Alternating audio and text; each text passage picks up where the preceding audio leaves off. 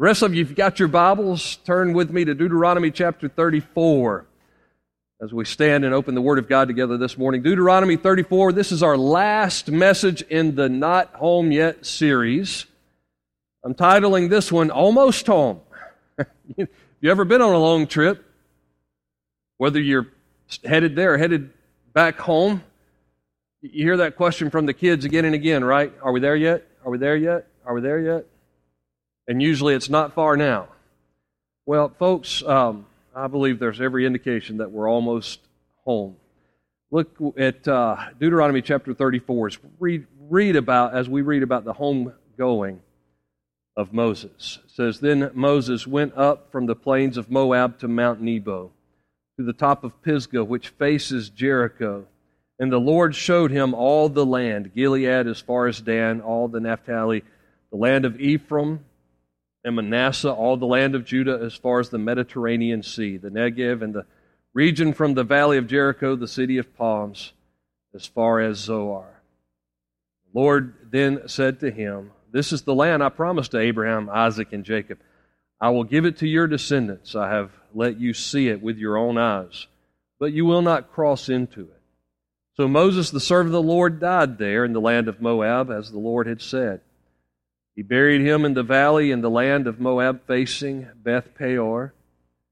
No one to this day knows where his grave is. Moses was 120 years old when he died. His eyes were not weak, and his vitality had not left him. The Israelites wept for Moses in the plains of Moab 30 days. Then the days of weeping and mourning of Moses came to an end. Joshua, son of Nun, was filled with the spirit of wisdom because Moses had laid his hands on him. So the Israelites obeyed him and did as the Lord had commanded Moses. No prophet has arisen again in Israel like Moses, whom the Lord knew face to face. He was unparalleled for all the signs and wonders the Lord sent him to do against the land of Egypt, to Pharaoh, to all his officials, and to all his land. And for all the mighty acts of power and terrifying deeds that Moses performed, the sight of all Israel. Father, we thank you for the testimony of Moses, that he was very real. He was used in a very powerful way. Lord, I thank you that you even record, even though you were the only one there, you've had it recorded in your word, Moses' homegoing and his legacy. I pray that we would realize that we should live as if we're almost home, but not home yet. Lord, your Spirit can show us in your word how to do that. We pray in Jesus' name. Amen. You can be seated. The story's been told of a missionary couple that was returning after 30 years of mission work in Africa. They were returning to New York City, and it just so happened they were returning at the very same time that Teddy Roosevelt was returning from one of his big hunts, one of his big game hunts in Africa himself. Both returning from Africa. Roosevelt had been there for a little while to have some fun. This couple had been there 30 years to do mission work, to reach out to those who didn't have anything, most importantly, the gospel of Jesus Christ.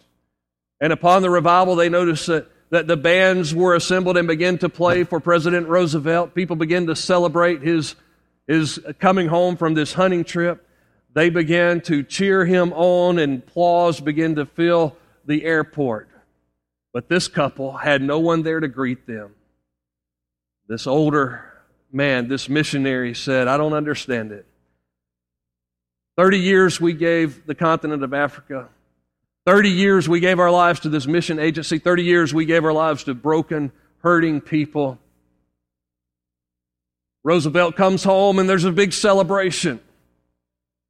We come home, nothing. And the wise wife, this missionary wife, looked at her husband and said, Honey, we're not home yet. We're not home yet. Folks, I believe we're almost home. We're not home yet.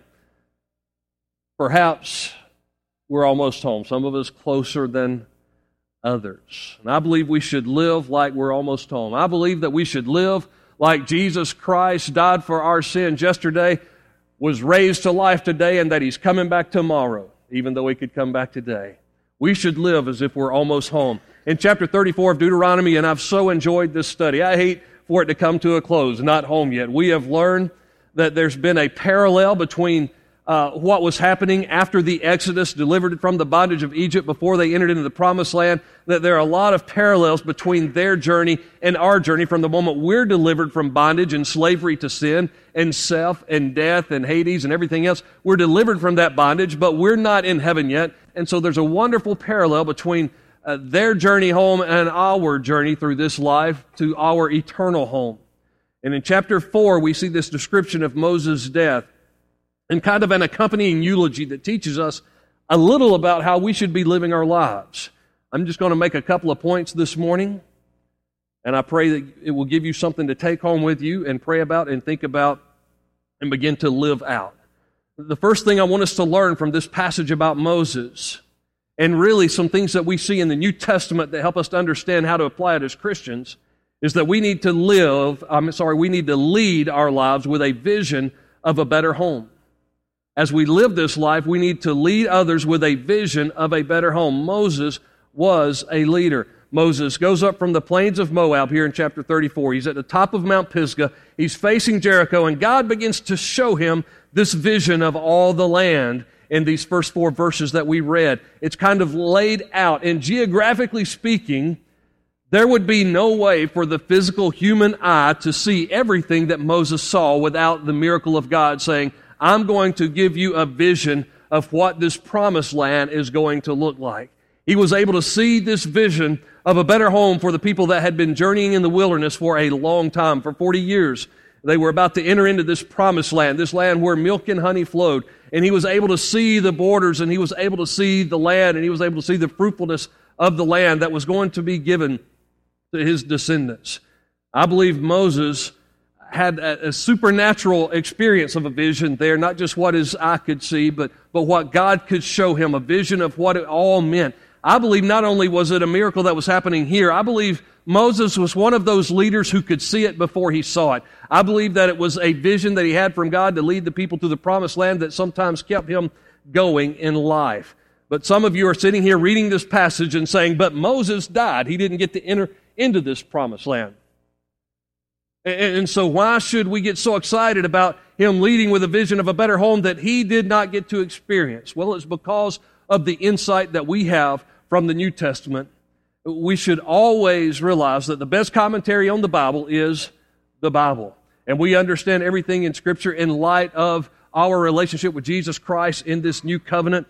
And so Moses didn't enter, but Hebrews chapter 4 argues that there is a better rest than this rest that Israel was about to enter into temporarily. That once they got into this promised land, there were still going to be trials, there were still going to be battles, there were still going to be struggles, there would even be rebellions in this land. But Hebrews chapter 4 says that the eternal rest, the heaven that God has prepared for us, the heaven that Moses was about to step into, not across Jordan, but the eternal presence of his Lord, that was a much better home than he could ever have imagined. Hebrews 11 then comes back and mentions Moses in that great hall of faith, that he is the one who chose, rather than to enjoy the pleasures of sin for a season, he chose to suffer with the people of God because he was living not for the moment. He was leading courageously. He was leading with a vision of even a better home. Now, that eternal promised land, not the land of Canaan, but heaven itself, the presence of God, is something that the Apostle Paul got a vision of in the New Testament. In 2 Corinthians chapter 12, we read that Paul was caught up into what he referred to as paradise or the third heaven. And a lot of us wonder, what in the world was that experience? What's interesting about that passage is that when Paul says, this is what happened to me, as he's writing the church at Corinth, and later he would be explaining to them that we've got to have faith that we're living for something better than this life, because if this is all that we have, if this world is the best we'll ever experience, then we are of all men most pitiable. But he says we're living for something better. We've got a better home that we're looking forward to. And so back in back in 1 Corinthians, in 2 Corinthians chapter 12, he's going to point out that he had an experience, what he says was 14 years earlier. Now, some scholars have traced back the Apostle Paul's life and said, where was he at and what was he doing 14 years earlier when he had this experience? And that's where you read in the book of Acts about Paul ministering in Lystra, but his message wasn't so popular there. And remember what they did to him? They picked up stones and they stoned him to death, left him, the Bible just says left him for dead. I believe, along with many others, and I know we're reading between the lines, so this isn't Scripture, this is just how many have interpreted this passage, but I believe that it's possible that the Apostle Paul had what we might call a near-death or a temporary death experience, maybe even an out-of-body experience. We know that he had some kind of out-of-body experience where he was taken up to the third heaven. I think that possibly happened when they left him for dead just there outside of the city of Lystra 14 years earlier. And he says that he saw and he heard things that were even unspeakable. He says, man, I cannot even put into words what I experienced when I was caught up into this third heaven. You're asking, well, what's the third heaven? I just want to make it to the first one. Well, the first heaven refers often to the sky, the clouds, those things that we see when we go outside and we look at in the daytime and we see the clouds and we see the blue sky and we say that's kind of the heavens. In the beginning, God created the heavens and the earth. And so the second heaven would have been more like the stars, the universe, what we see when we go outside at night. I love these crisp, cold nights this time of year. And you can walk outside at night or early in the morning. Like I did this Friday morning, I just had to stop and pause on a cool, crisp morning and admire the heavens. The heavens declare the glory of the Lord, the Bible says. And so that's the second heaven. But the third heaven was when we get outside the realm of this universe into the place that God created for us to experience eternity with Him through faith in His Son, Jesus Christ. I believe Paul got a glimpse of that heaven of heavens, the place where we would spend eternity with God. He said, it's things that I can't even describe. I can't even put into words. John, the beloved apostle, got a more definitive vision at the end of his life. The book of Revelation, by the way, that is a singular word, revelation. It's the revelation of Jesus Christ. But in the book of Revelation, there are many visions of heaven and what it was like. I read from one a moment earlier where they're surrounding and worshiping around the throne. But we discover a lot of other things about heaven in the New Testament that we need to understand. That's what Moses had to look forward to. Did he miss out on the promised land that was Canaan? Yes, he did. And so did his generation. And Joshua and Caleb would have to lead them in. But did he miss out on eternity? According to Hebrews chapter 11, no. He would step from this life right into the presence of God and enjoy the very presence of the Lord Jesus Christ. Why is that important? Well, we need to learn to live with the end in mind. I've been enjoying our study with the men on Wednesday nights and Friday mornings. Robert Lewis reminds us we need to live with the end in mind, and he points to a few things about a belief in a heaven like this. Things that we have to look forward to. For instance, in heaven, there will finally be resolution. What do you mean resolution? In heaven, things will be made right. Things will be as they were meant to be. Things will be as they should be. There will be resolution. In heaven, there will be no more sickness, the book of Revelation says. There will be no more pain. God will wipe away every tear from our eyes. There will be all things brought to a resolution. There will be no more injustice. And when we look at things that happen, like what happened on 9/11 or what happened in Paris this past week, and when we look at the evils that have happened by leaders like Hitler back during the Second World War and before, when we look out through human history and we say, why have all these evil injustices happened? In heaven, there will be no such thing. We won't have to worry about that anymore. There will be no injustice. And those who brought about all of those terroristic acts, unless they come to faith and repentance in the Lord Jesus Christ, will not get to experience heaven, but they will be cast into the lake of fire forever and ever. In heaven, there will be resolution. Things will all be made right. C.S. Lewis said, the first thing we'll say when we get to heaven, I know a lot of us have what we want to say when we get to heaven. When I get to heaven, I'm just going to bow at the throne and worship forever and ever and ever. Or when I get to heaven, I'm going to tell somebody a thing or... No, we're not going to tell anybody a thing or two when we get to heaven. when we get to heaven, I want to see this or go there. But C.S. Lewis said, when we get to heaven, our first words are going to be, of course. Of course. See, things are going to be made right, and we're going to get it. Resolution. There will also be heaven will be a place of renewal. In 2 Corinthians chapter 5, we're told we're going to receive new bodies. We'll have new relationships, new ways of relating with one another. We will know as we were known, but we will there be the bride of Christ in this new relationship. We will be worshiping Jesus. The Bible says that there will not be marriage or giving in marriage in heaven, but I will still know my wife as my sister in Christ. And we will have relationships that will never, ever, ever come to an end. Having a conversation this past week with one of my brothers in Christ here, we were talking about how hard it is sometimes as we approach the holidays, and the people that we used to celebrate with just aren't here anymore. Many have gone on to be with the Lord. People that we miss, and we say, I wish we could get the family together, wish we could get everybody together like we used to be able to get together, and our hearts are broken, and we grieve that. And this time of year especially, we just miss that. Why can't it be like it used to be? Wish we could just get everybody together. In heaven, we will be able to do that, and we will not have to worry about it coming to an end. That person you miss, that person you love, that person that your heart breaks for this time of year, they're going to be there if they know the Lord Jesus Christ. You will be there if you know the Lord Jesus Christ, and you won't have to worry about those moments coming to an end, those renewed relationships. Revelation chapter 21 tells us that when the millennial reign of Christ comes to end on this earth, there's even going to be a new heaven and a new earth.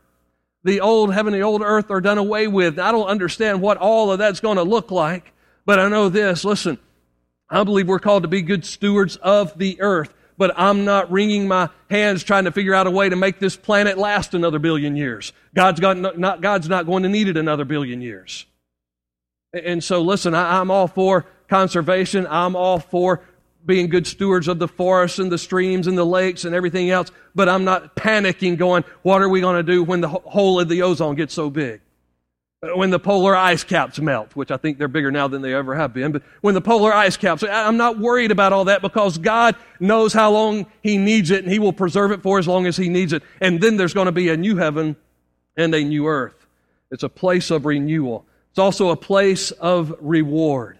Heaven is a place of resolution. It's a place of renewal. It's a place of reward. In 2 Corinthians chapter 5 and verse 10, we're told that we'll all stand before the Bema seat or the judgment seat of Christ. That's speaking there to believers.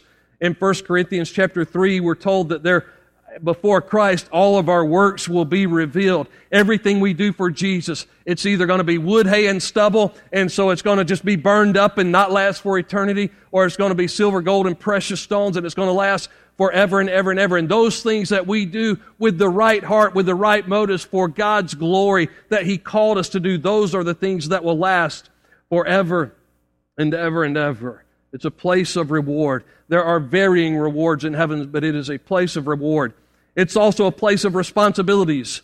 Most of us get this picture of heaven sometimes from maybe a children's coloring book or a Looney Tunes cartoon of some kind, and we say, man, heaven's going to be floating around on a cloud playing a harp, or we're going to become angels. Now listen, this is going to mess some of your theology up, but when we get to heaven, we do not become angels. God created angels from the beginning as eternal beings. They always were angels. They always will be angels. 1/3 of them were part of the rebellion. They are fallen angels, condemned to separation from God forevermore, ultimately thrown with Satan into the lake of fire forever and ever. 2/3 are God's ministering servants, both in heaven and on earth, even today. Always were angels, always will be angels. When we die, we don't become an angel. Now, I know some of you feel like you're probably married to an angel, right? Some of you feel like your children are angels. I don't see a lot of nods on that one, but some of you feel like you have listen, I felt like when we were worshiping this morning that there were just angels in this place, and there probably were.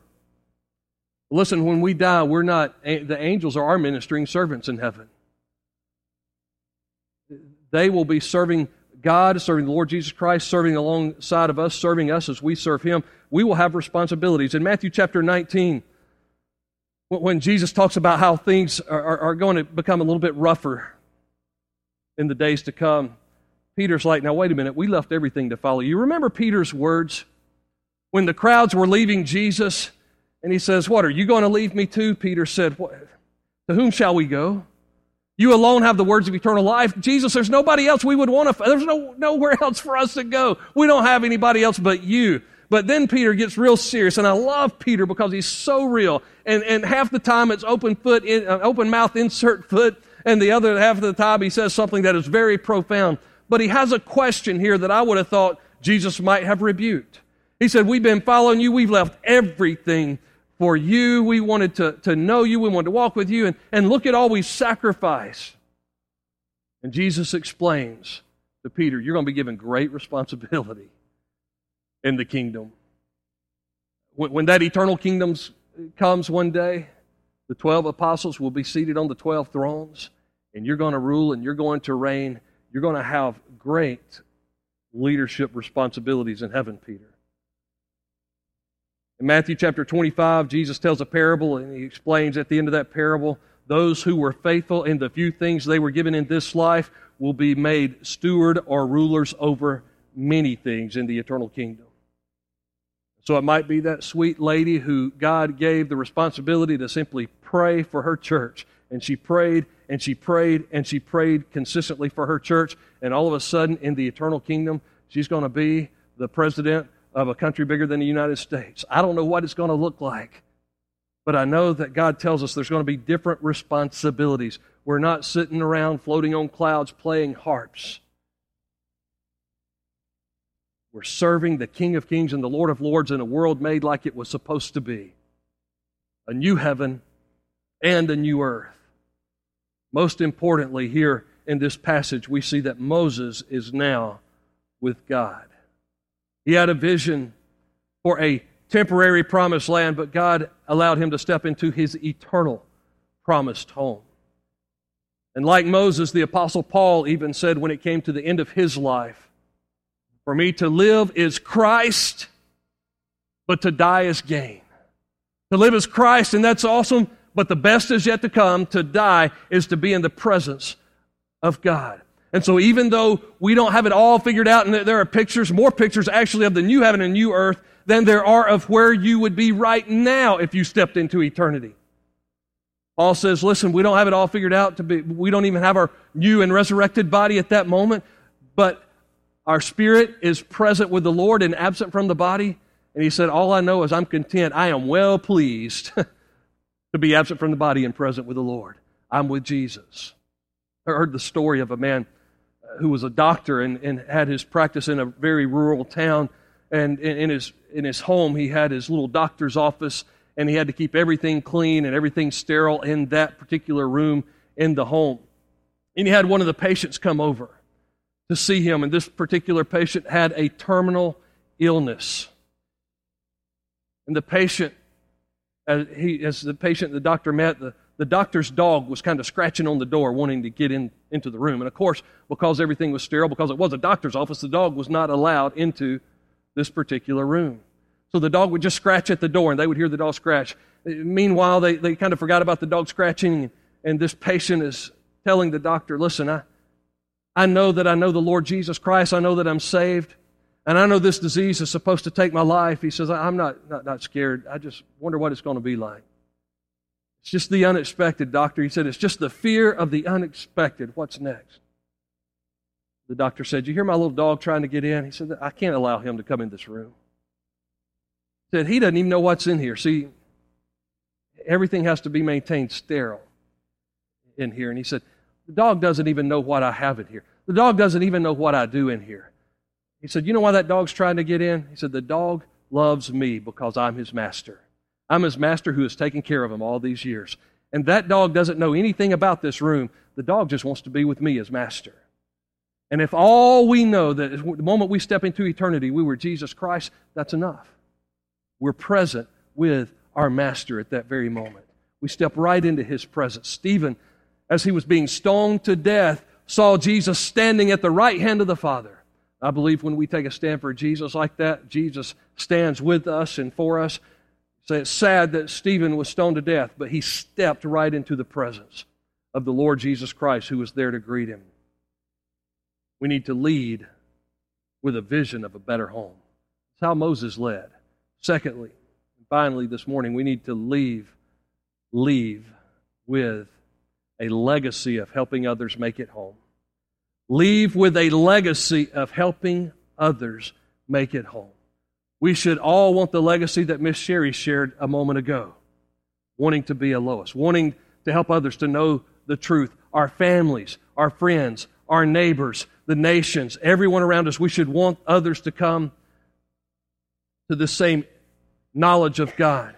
Moses, it says in verse 5, was this servant of the Lord. He died, but that wasn't the end of his story. Why do we still know about him?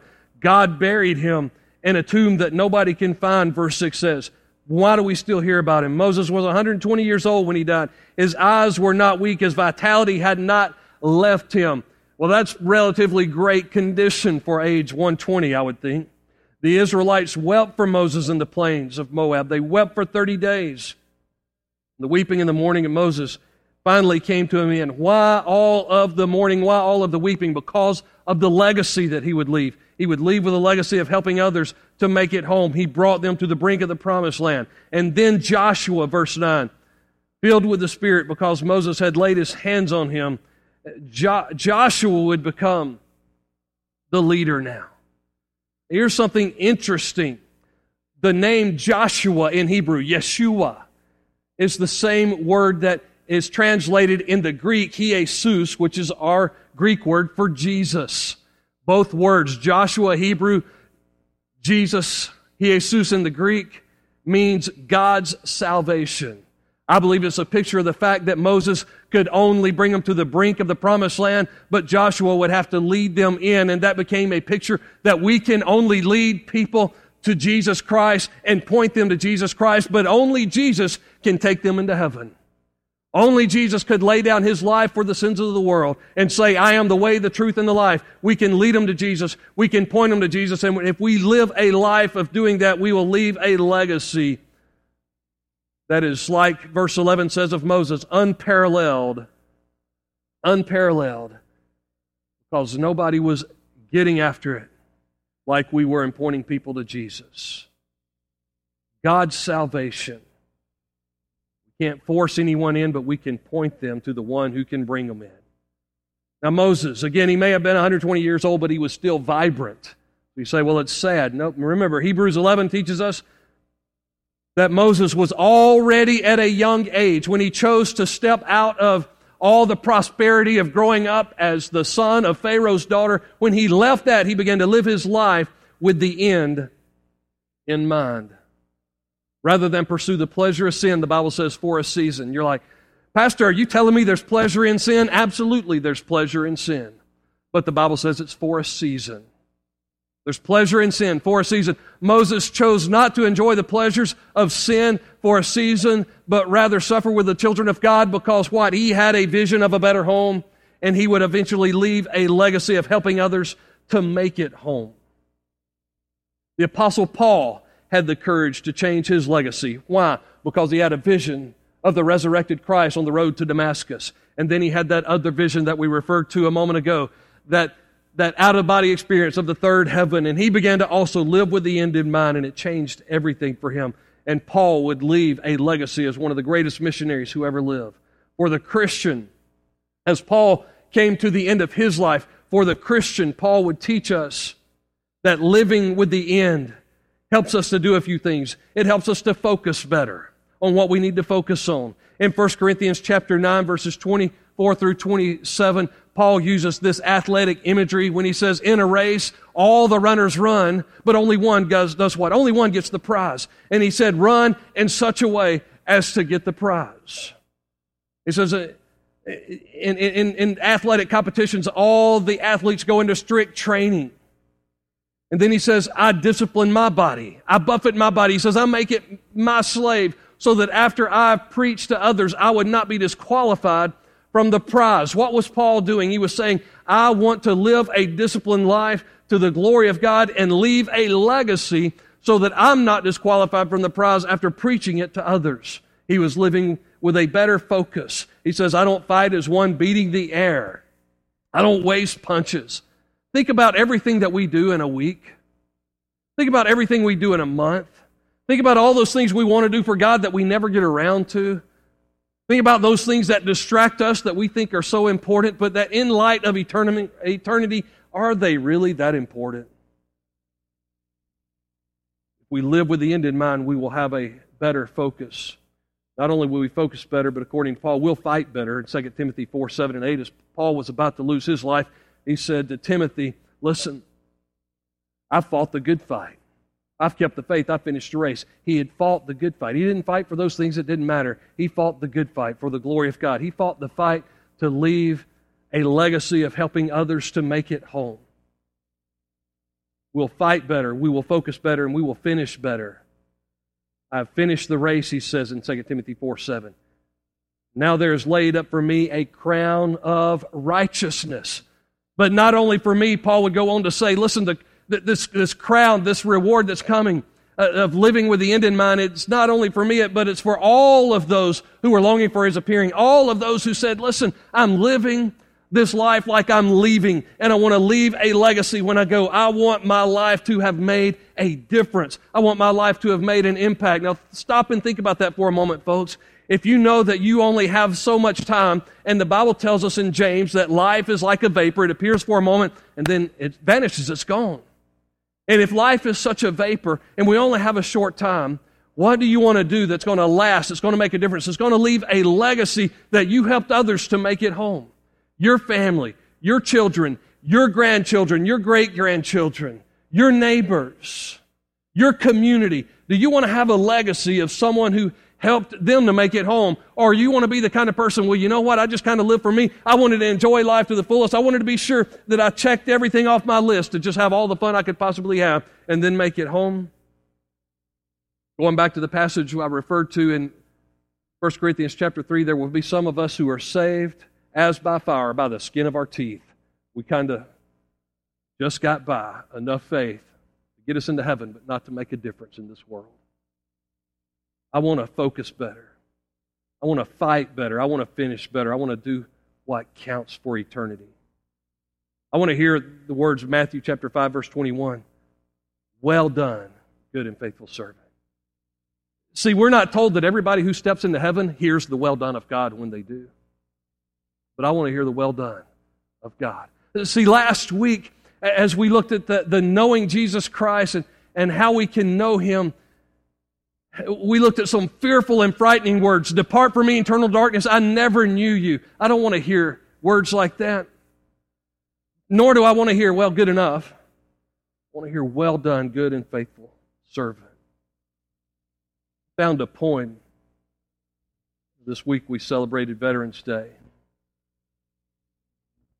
Thank God for those who have served in our armed forces to give us even the freedom to gather in places like this. I remembered a statement one time. I can't remember where this originated, but I'm sure it was with a soldier. Simply this: there are no atheists in foxholes.